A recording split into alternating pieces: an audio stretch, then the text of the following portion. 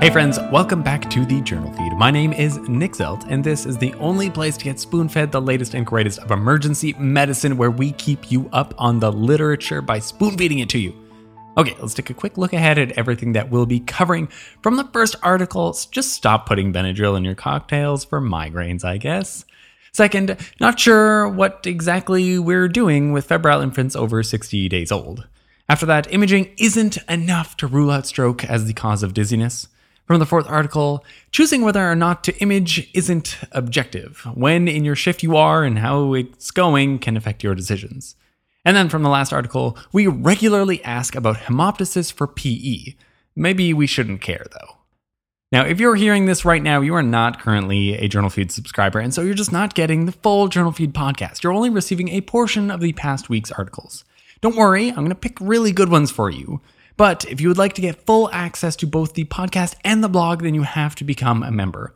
All the details for that are at journalfeed.org. And remember, we never want money to be a problem for you. So if you're having any trouble affording a subscription, then just get in touch. We can help you out. Now, this is the audio version of the past week's summaries, which this week were brought to you by Megan Hilbert, Ketan Patel, Bo Stubblefield, and Clay Smith. Okay, so we're going to skip the two first articles because you're not part of the members feed and jump on to the third article. Titled A Diagnostic Accuracy of Neuroimaging in Emergency Department Patients with Acute Vertigo or Dizziness, a systematic review and meta-analysis for the guidelines for responsible and appropriate care in the emergency department out of the journal Academic Emergency Medicine. Ho yes, everyone's favorite chart to pull off the pile. Actually, how many of you still actually have physical piles and not just computers? So we'll say you pulled it off the stack. That kind of has computer connotations to it. Anyways, we're talking about dizzy patients today. Dizzy patients. 40% of these patients get some kind of neuroimaging, which is a lot when you consider that neuroimaging alone has not been shown to be very reliable at ruling out central causes of vertigo. This systematic review and meta-analysis looked at neuroimaging for the complaint of dizziness to rule out strokes. It looked at patients who presented to the emergency department with less than 2 weeks of dizziness to determine the sensitivity and specificity of neuroimaging in distinguishing stroke from peripheral causes.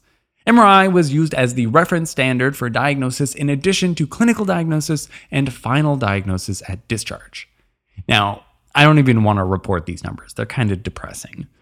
92% of patients got a non-contrast CT scan, which was only 28% sensitive for stroke. Which was better than CTA, though, which was only 14% sensitive for stroke. We're missing a lot of early strokes here. Now, even an MRI, which was much better when obtained within 48 hours of symptom onset, was still only 80% sensitive. You know what that means? We actually have to talk to our patients, elicit a good history, and do a good focused exam. So here's a suggestion. Here's something we could do. If we image and it's positive, great. That's very specific. You should admit. If you think you have a good hints exam and it's positive, again, great, easy decision, admit. Now, if you think both of those are negative, then you're still worried, then again, just admit. So, in short, our suggestion is not very helpful. In a spoonful, I wish this just weren't so, but neuroimaging for vertigo is poor at ruling out central causes. Okay, and jump over to the last article. Titled Evaluation of the Hemoptysis Item in Clinical Decision Rules for the Diagnosis of Pulmonary Embolism in the Emergency Department out of the Journal of Academic Emergency Medicine. Let's be honest, the US struggles with imaging too much for pulmonary embolisms. The diagnostic yield for PEs in the US is something like 1 to 3%. It's not great. You might think that that's not bad since PE is becoming something like a never misdiagnosis. But some other places in the world have diagnostic yields closer to 20%, so there's definitely room for improvement here. Now, we lean heavily on clinical decision tools for the diagnosis of PEs, so the better we can make these tools, the better we ought to do as well. An easy thing to do would be to get rid of criteria that just aren't very helpful. Now, be honest with me, when was the last time that hemoptysis was really what you were hinging your PE diagnostic probability on? Yeah, probably not very often. So what if we just drop that part of several rules? What would happen? This was a post hoc analysis of 2 prospective cohort studies evaluating clinical decision tools on low-risk patients suspected of PEs. That makes about 3,000 patients followed for 3 months. If they removed hemoptysis from the years, the PERC, and the pegged tools, then none of them had a significant decrease in performance.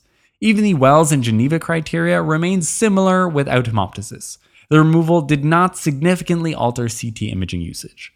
Now, of course, this isn't enough to just remove hemoptysis right now from all the decision tools. It did get there for a reason after all, but perhaps it's not as useful as it once was. We are diagnosing smaller and smaller PEs these days, and so maybe it's just a different population. In a spoonful, even though it's catchy and it seems cool, hemoptysis doesn't seem to be all that important for your clinical decision aids for PE.